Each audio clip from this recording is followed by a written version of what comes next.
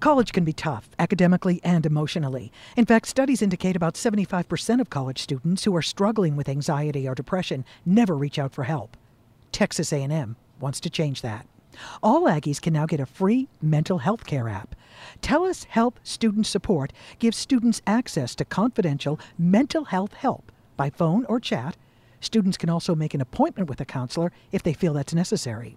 The app is easy to install, only takes a few minutes to set up, and is available in a number of languages. A&M says mental health is key to student success, and this app gives students access to mental health help 24/7, no matter where they are. From the 24-Hour News Center, Susan Darwin, News Radio 1080, KRLD. Hey, Rob Bradford here. I have set out on a mission with my good friends at FanDuel to prove what I have known for some time. Baseball isn't boring.